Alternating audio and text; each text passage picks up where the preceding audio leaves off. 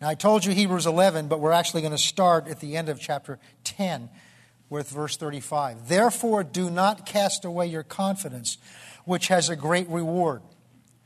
Notice, the enemy, when he's working with you, first of all, you understand this. I don't talk a lot about the devil, but Jesus talked about him. He's real.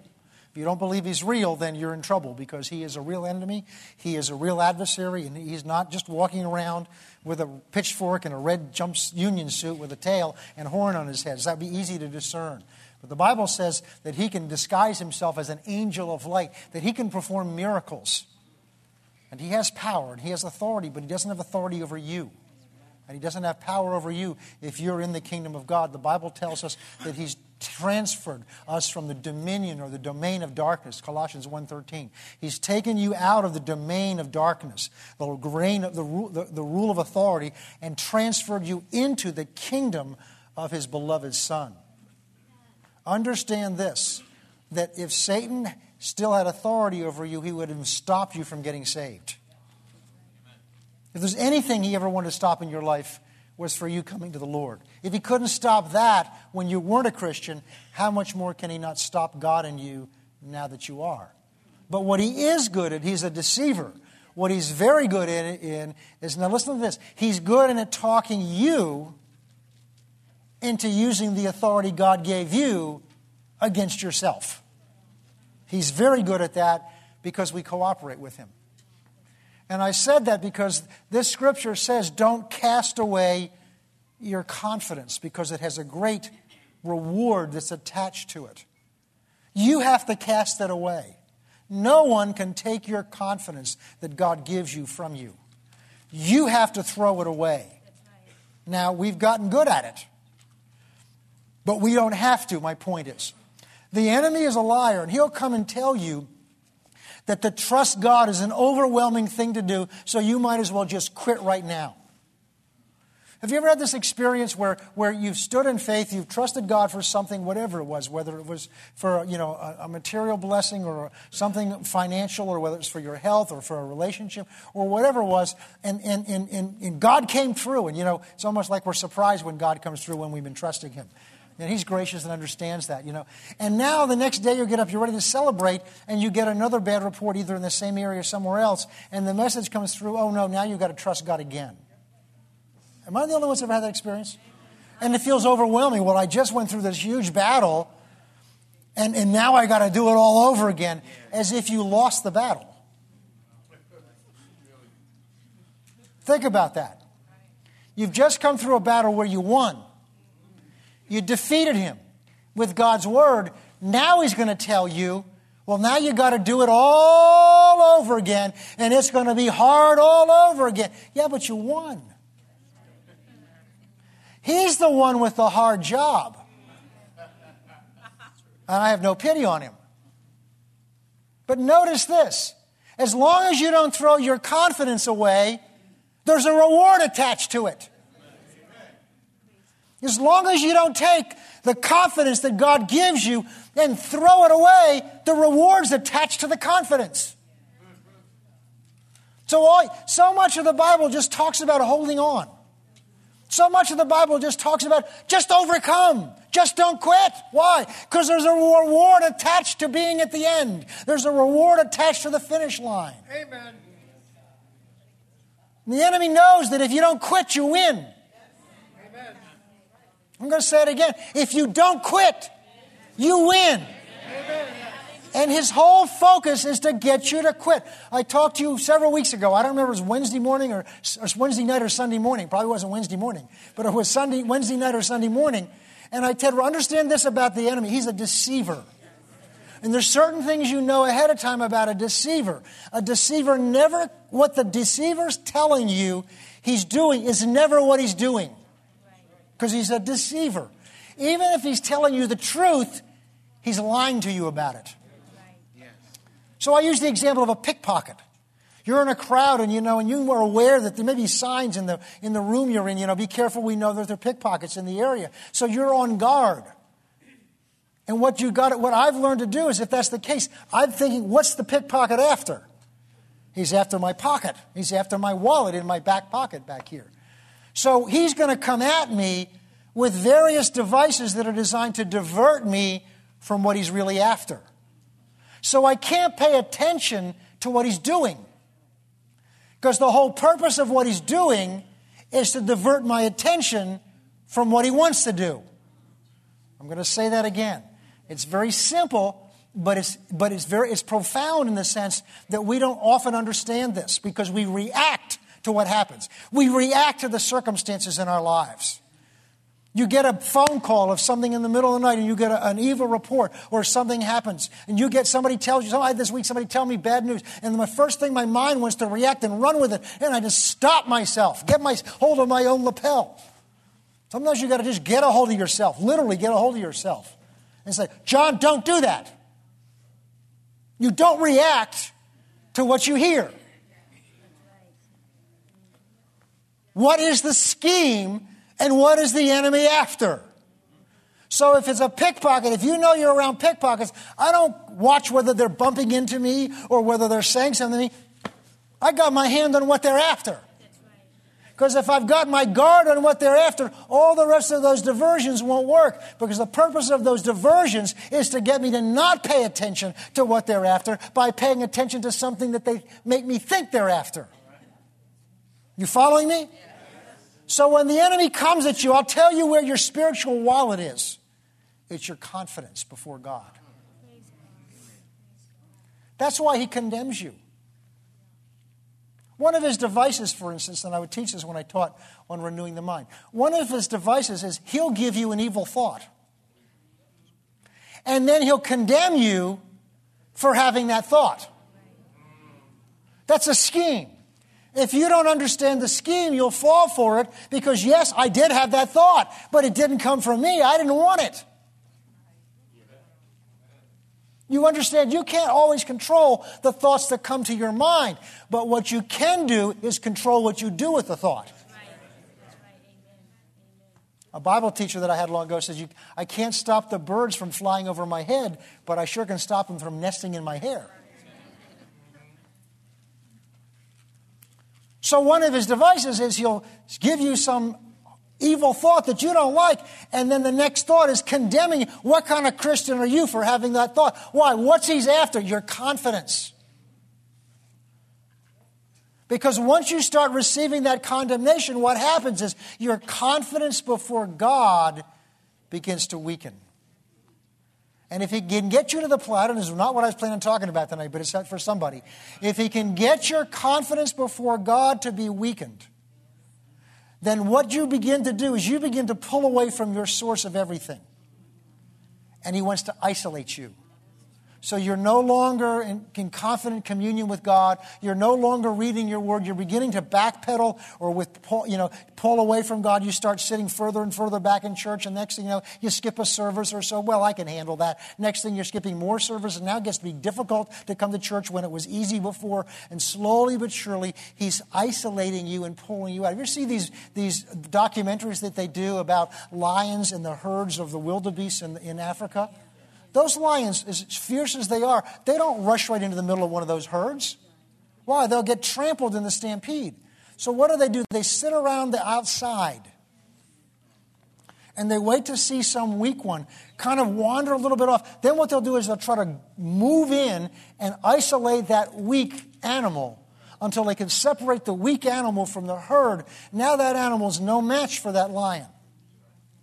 Well, my Bible tells me that Satan is like a roaring lion, seeking whom he may devour. That means he's got to find an opportunity to devour. He can't just do it automatically. Why? Because we're stronger than he is.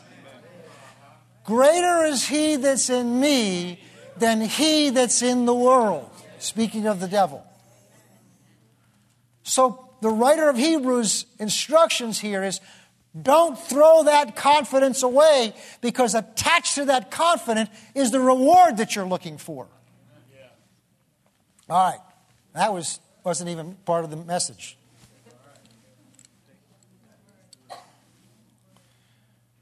For you need of endurance, so that after you've done the will of, so that after you've done the will of God, you may receive the promise. For yet a little while, he who is coming will come and will not tarry or delay. Now the just, those who have been made just, shall live by faith. We're saved by faith. Ephesians 2 verse 8, we're saved by faith. But then once you're saved, you continue to live and walk by faith.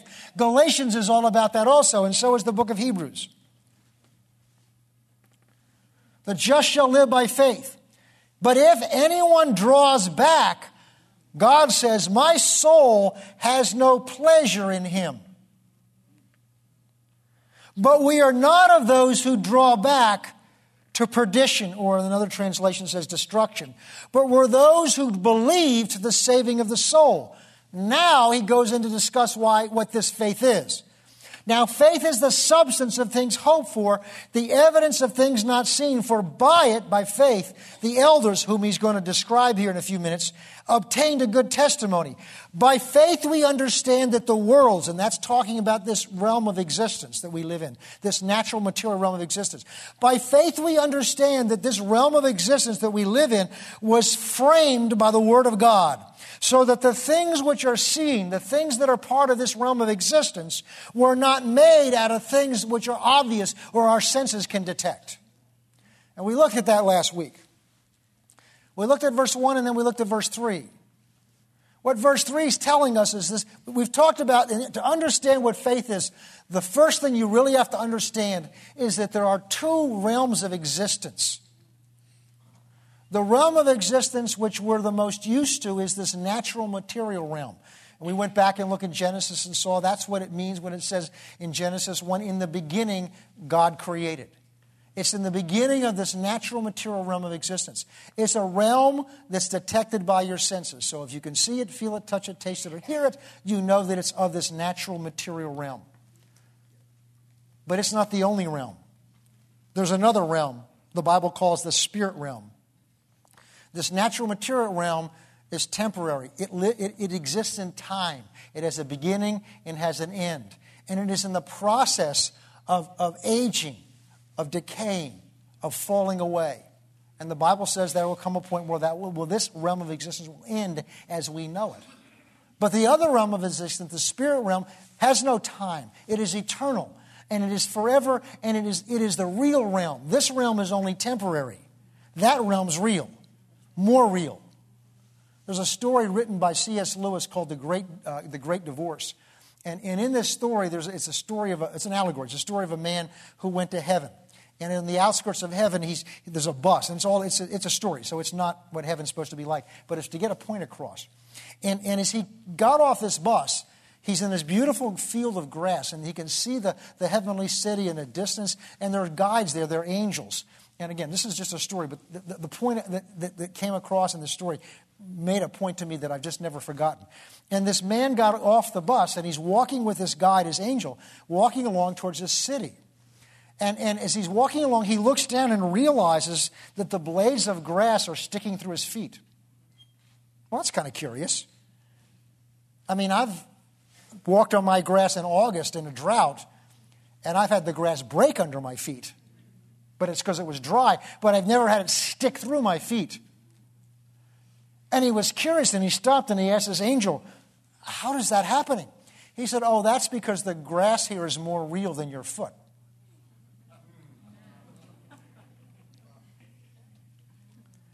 So, that's kind of fantastic. Well, not exactly, because when Jesus came back in his glorified body, he walked through walls that he used to have to walk around. He walked through them. Why? Because his new body was more real than that material wall. So he could walk through it because his new body was more solid and more real than that natural material body. So that realm is more real. But here's the problem. Because that realm is a realm you cannot detect with your senses, and this was a realm that you can detect with your senses, how can we discern things in that realm? Well, first of all, why is that important? Well, one of the reasons it's important is the Bible tells us in John 4:24 is that God is spirit, and those who worship him must worship him in spirit and in truth. Well, that means God's from that realm. So in order to communicate with God, we have to somehow communicate with that realm. Not only that, we discovered verse 3 is telling us that God made this realm out of that realm. Because this realm, the material realm, was formed out of things that you can't detect with your senses. And what was it formed by? The Word of God. That's why it takes faith to understand that. And then we went back and saw what verse 1 is talking about now. Verse 1 now has more sense to us. Because what verse 1 of chapter 11 says, what faith is faith is the substance or gives tangibility to things that are hoped for. And we already looked and saw that you're hoping for something that you don't have in your grasp, in your senses. And faith is the evidence of things that are not seen, that you cannot detect with your senses. And so last week we talked about the fact that in order to move around in this realm, operating on things that are in that realm, we have to have some confidence that that realm exists. We have to have confidence that what God has provided in that realm really exists for us. Because we ended up by talking about the fact we need to have confidence in order to step out. Faith is not blind. There's no such thing as blind faith. You have to have faith in something. Faith by itself, it's like trying to stand in a vacuum or stand on air. There's nothing to stand up on. Faith is the act of standing on something. So one of the things we're going to learn is, what is it our faith is standing on? So in order to step out and stand on something, you have to have confidence that it's there and it will hold you. Tonight you came in here and every one of you tonight has exercised faith. Because you put your 120, 140, whatever, pounds on a blue chair without jumping up and down on it and making sure it was there and could hold you. You just turned around, took your blessed assurance and rested it on that blue chair without thinking very much about it at all, while you had confidence that that chair was there and it would hold you. And you needed that confidence.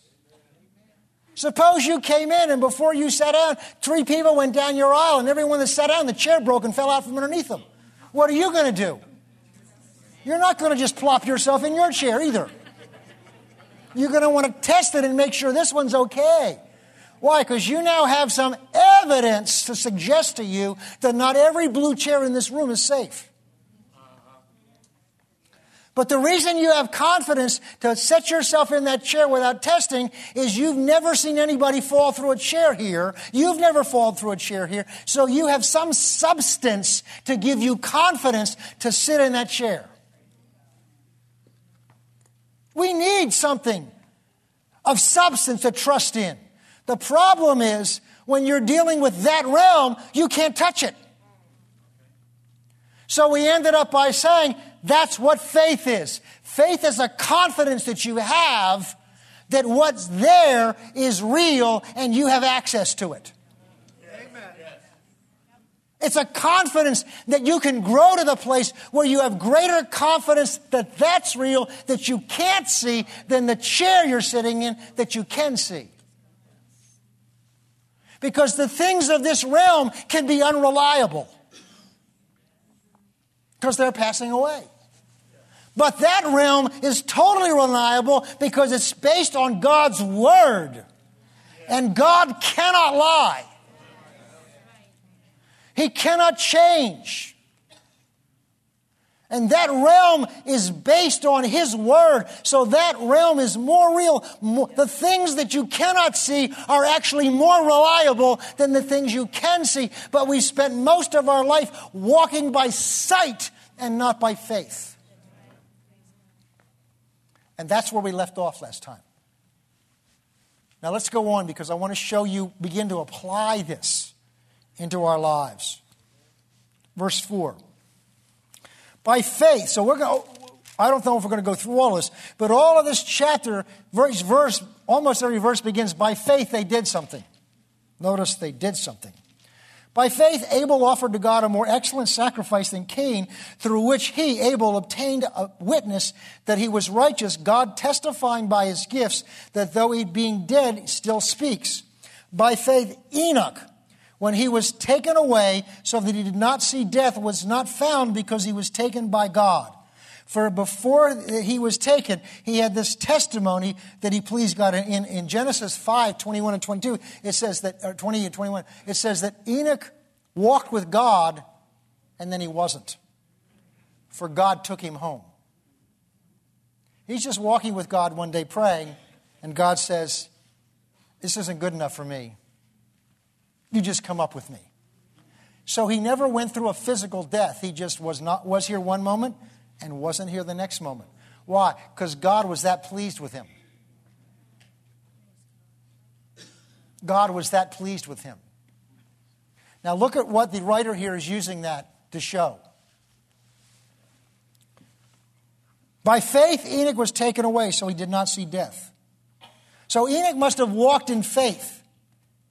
Because one of the things we're going to learn is faith establishes your right standing before God. Your right standing before God is not based on whether you've been good or bad. It's based on your faith in Christ. Because God takes your faith in Christ and then considers that as if you lived your life the way he did. And we'll look at that in more detail later. So Enoch walked with God in such a way that it was faith, that was a level of faith that God considered him righteous enough and just took him home.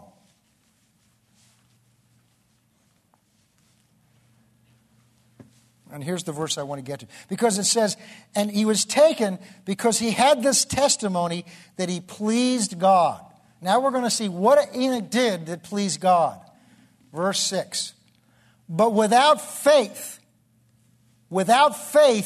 it is impossible to please him.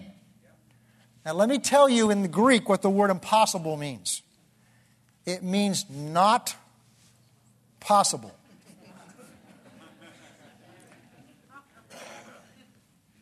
Actually, it is the strongest possible negative you could have. That means no possible way it can ever happen. Without faith, it is impossible to please God. You need to let that settle in. If there's no other reason why this subject is vital, it's for that part of that verse. Without faith, there is no possible way you can please God.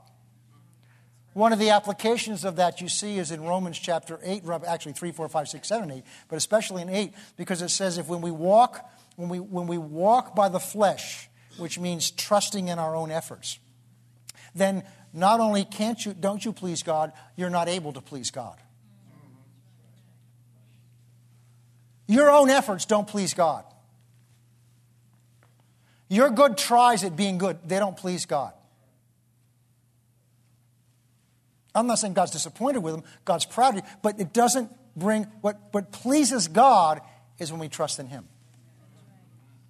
What pleases God is when we put our faith in him and not ourselves. So without faith, it's impossible to please God. And now he's going to explain why. Because faith itself isn't what brings the pleasure to God. It's faith. It takes faith to do the thing that brings God pleasure. Because what faith, he says, but without faith it's impossible to please God.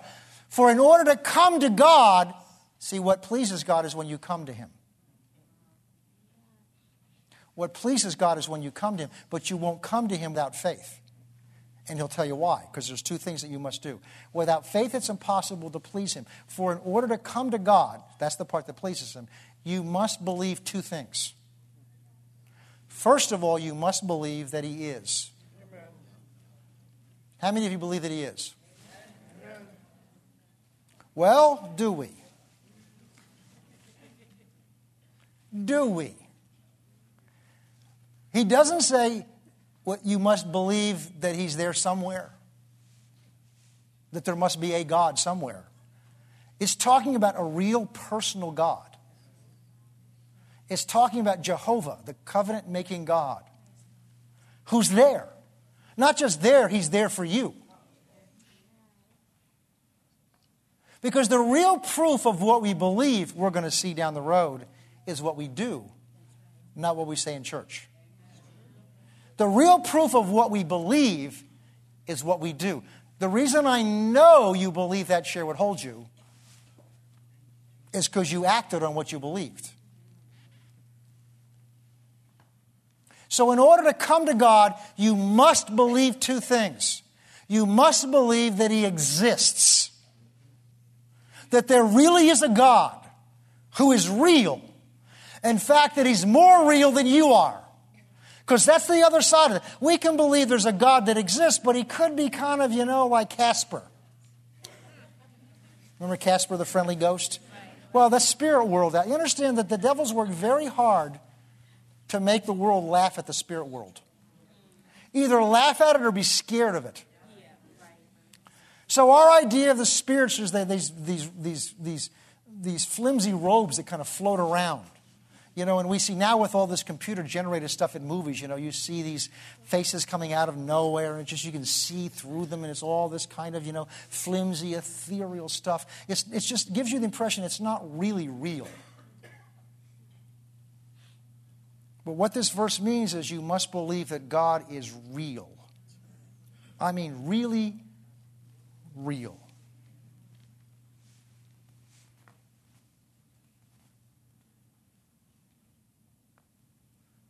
Reach over and touch the person next to you, if you can. If you can't, that's fine. Or in front of you. Now you know that person's there, don't you? Sometimes I'll wake up in the night, and I'll roll over, and I'm not sure whether Anita's in bed or not, or whether she got up. So I'll just reach over, and if I reach over and touch her, it's like, oh, okay, she's in bed. She's okay. I know she's really there. But you see, you can't. You can reach up and touch somebody, but you can't reach up and touch God. There's nowhere you can reach and touch to verify that He's real. So it's not just that you believe in God, because you'll only come to Him to the extent that you believe He's really there. It's not just that you believe that He exists. We're talking about coming to Him. In order to come to Him, you must believe He's really going to be there where you come to. That you're not fooling yourself. When I was under conviction, the Lord was really pursuing me, and I was doing my best to just run away. But it wasn't because I was rebellious. It was because and I didn't realize at this time, I was afraid that it wasn't real, that He wasn't real, that I was making Him up. Because, see, my idea, this is back when I was a lawyer, I obviously wasn't saved. My impression of Christians was that it was women and weak men. But I was a lawyer. Lawyers were independent people. They were self-made people. They controlled their own life. Most of the ones I knew, their lives ended up shipwrecked. Couldn't keep married to the same person. That's not true of all of them, but many of them, their lives were a disaster. Very high rate of alcoholism among them. They may have been making all kinds of money, but tremendous pressure. Took a tremendous toll on many of them. And I was afraid to find out, and I didn't realize this until God had to show me. I was afraid to find out that He wasn't real. And until I discovered the Lord, when He got through to me, He says, you're better off finding out I'm not real than living under this agony that you're going under now. Which I was halfway in between. But you see, I was hoping that God would do some physical thing to prove to me He was real. When I was a kid, I couldn't understand why Jesus didn't come off the cross and prove to them who He was. Later I realized, after He was raised from the dead, He appeared to over 500 people. And only 120 of them showed up on the day of Pentecost. So seeing a man raised from the dead, Jesus even said that. Do you see a man raised from the dead and you still don't believe? He's talking about in the story of Lazarus.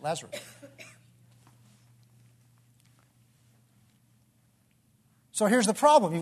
How do we believe He's real? I don't just mean believe in a God, but believe He is really there. So I'm in here talking this afternoon, and I'm not just talking to myself. Ever have that thought go through your mind? Is He here, or is it just me? Is it just me talking to myself, or is it really God? Because you see, when you know there's someone on the other side of the conversation, it changes the way you talk. When you know there's somebody there responding to you and listening to you when you have their attention. Is that right, wives? Yes, dear. Yes, dear. Uh-huh. Mm-hmm. Yeah. Sure, I heard that. Yeah. That doesn't do anything for you, do you? Because he's not listening. He's in the same room with you, saying words, but he's not there, even though he's physically there. So you must believe, in order to come to him, you must believe that he's real. And he's really there. He's really present to you.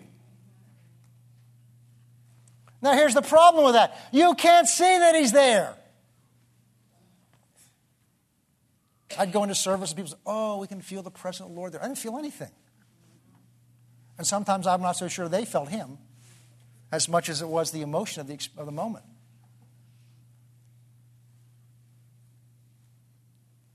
It's interesting. God did not design this so that we were to verify his presence by how we felt. There are feelings that can be attached to it, but the Bible doesn't say very much about them at all, if at all. It simply says what he'll do, and then requires us to walk by faith that he's doing what he said he'd do. So the first thing we must believe if we're to come to him, and that's what pleases him, is that he's really there. There really is a God, and he really is there. Now, in our day and age, that's being challenged. If you're not aware of what's going on in society out there, we need to wake up. It's being challenged. There are atheist churches out there. I was just looking at podcasts the other day, because we're going to do some podcasts here. And we'll talk more about that later on. We're going to do audio podcasts and then video podcasts. So you can subscribe and just download messages to your computer and your MP3 player and things like that. And then video ones, so those of you who have video ones. We're getting there. But I was looking into some of those and looking up some of the Christian. So they have a section on there called religion, and maybe in philosophy too, religion. Under there's an atheist church. I still don't understand how you form a belief system around believing in nothing.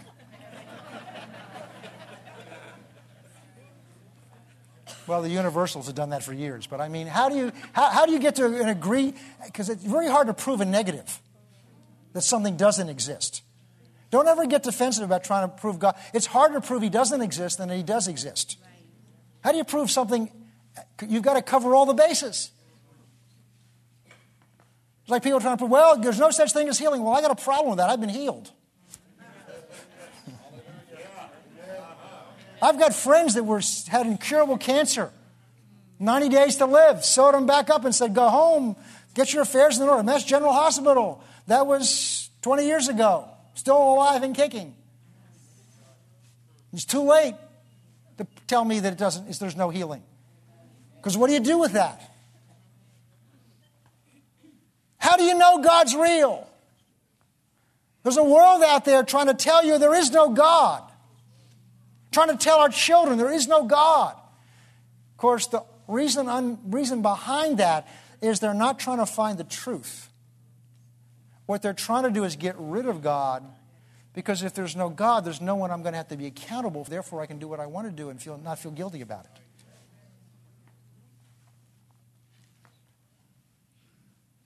Several hundred years ago, there was a man named Nietzsche, and he came to the conclusion that God doesn't exist. There used to be a bumper sticker. Nietzsche, quote, God doesn't exist. God, quote, Nietzsche doesn't exist.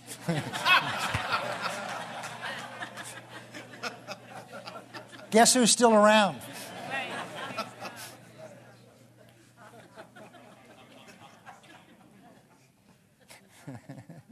Don't ever try to out-argue God. He can hold his breath longer than you can. Without faith, it's impossible to please him, because in order to come to him, you must believe that he is. Now, how then are we going to believe that he is when we can't see him? Especially because he's in another spirit, another realm that you automatically can't detect with your senses. That's what faith is for. Faith is what gives you tangibility in this realm for something that exists in that realm. so that you can walk in this realm with just as much certainty and confidence in this realm about what's in that realm as if you actually had it in your hands. You can come to the place where God is more real to you than if literally He were holding your hand. Because He is more real. Because He now lives inside of you. See, God is smart. He understands that this problem exists. So God's way around it is, instead of appearing to you and just satisfying your natural desires to touch. See, that's what flesh does. That's what the children of Israel did.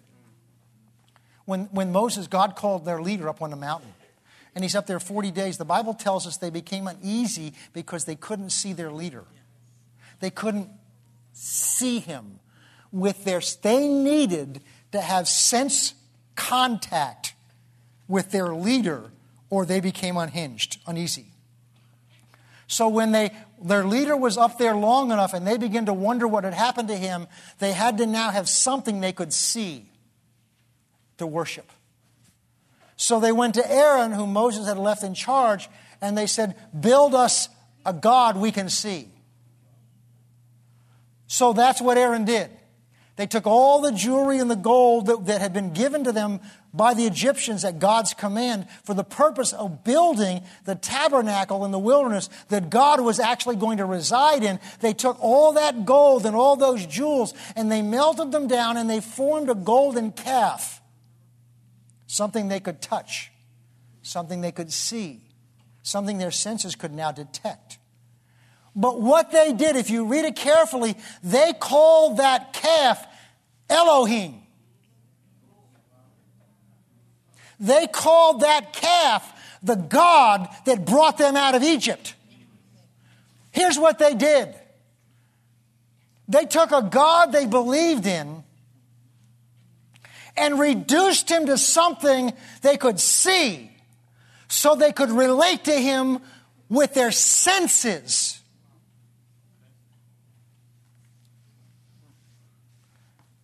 I was sitting listening to somebody explain that one night in here, and all of a sudden it hit me. Oh, my Lord, I'm tempted to do the same thing. I don't go around in my house and build a little thing I can touch, but we tend to make up images of what God's like in here.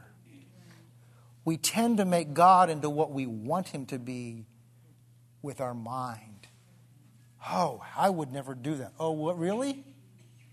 What about when God's word says one thing about what he does, and you say, no, I really think he ought to do this? Well, God would overlook that. I know God's word says that a relationship with a woman outside of marriage is sin. I know God, but our society, but you got to understand the times in which we live in. Isn't that saying, I know that's what the word of God says he's like, but I think he's really like this? That's what the world's doing today. They're making up what God's like. I can understand that. They don't have his word and don't believe in his word. But the church is doing the same thing. We're taking his word and what his word says about him, what his word says he requires. His word says the tithe is holy. Oh, yeah, but I don't believe in that. All right, I've just remade God in my mind, and there's no difference between that and building a golden calf in your backyard and worshiping that. You're making up your own God and then worshiping that God. Why? Because you don't believe he is. You don't believe he is. I'm not saying you don't believe there's a God. But you don't believe he's that real.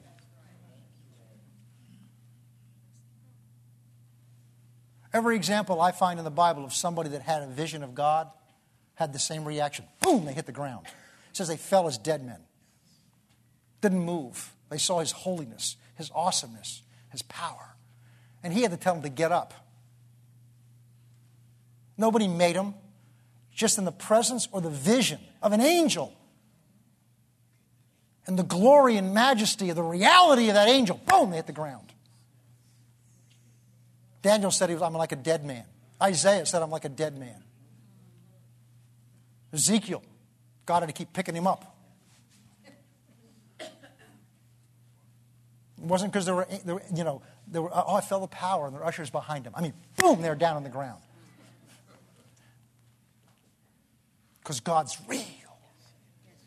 The real God. I was praying through here today, and I was praying for God to manifest himself here. And I don't mean by that necessarily, something hanging up here. I mean becoming real to us in here, where you can carry him home with you. And remembering the story, and I think it's in Exodus 19, where God told the children, Moses, when he came down off the mountain, to have the people consecrate themselves for 3 days, and then to gather them around the base of the mountain. And Moses says, I'm going to have them come and meet their God. I've been praying for that for you. To meet your God. Well, we know, but to meet him at a level you've never met him before. Where he's so real to you, it doesn't matter what the government says. He's so real to you, it doesn't matter what your neighbor says, your mother says. It doesn't matter what anybody says. You know he's... See, the people in the New Testament knew him that way. In Acts, I think it's 4. I think it was in 4. Where they arrested Peter and John. Because a man's been raised up who's never been able to walk. And they haul him in. And they said, by what authority are you doing this? And they said, it's by the name of Jesus. And so we said, well, we're going to beat you a little bit just for token's sake. And then we're going to release you. And the only thing we require of you is that you don't speak anymore in his name. And Peter's answer is so wonderful. He says, whether it's right in the sight of God or not to listen to you, I'll let you decide. All I know is we cannot help but declare what we've heard and seen. He's so real to us. He's so real to us that we can't deny him. What would you do? And I asked myself this question, and I've got to be honest, I don't know the answer. What would I do if suddenly tomorrow I woke up and the newspaper said it's illegal to be a Christian? And if you mention the name of Jesus, you will be arrested and summarily executed.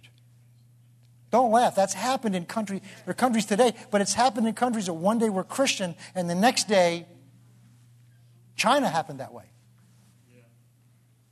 A woman named Norma Lamb. She was the daughter of a Christian family. Her father was a ruler in China. And one day, the next day, the communists take over, and she's lined up with a bunch of her household members. So we understand that you believe in Christ. Is that right? And they put a gun to their head. Deny Jesus. What are you going to do? You don't have time to go to a prayer meeting. You don't have time to call, the 700 Club or ORU or wherever. Because they're lined up too. What are we going to do? That's the point where he better be real to us. More real than the bullets in that gun. More real than the life we try to hold on to. And that's what faith is for. Faith gives us confidence that that realm is infinitely more real than the realm we're dealing with. Next time we'll pick up with the second thing you have to believe. The first thing is that he exists, not just exists, that he's real. That he's really real. More real than your body is. And then the second thing is, we'll talk about next time.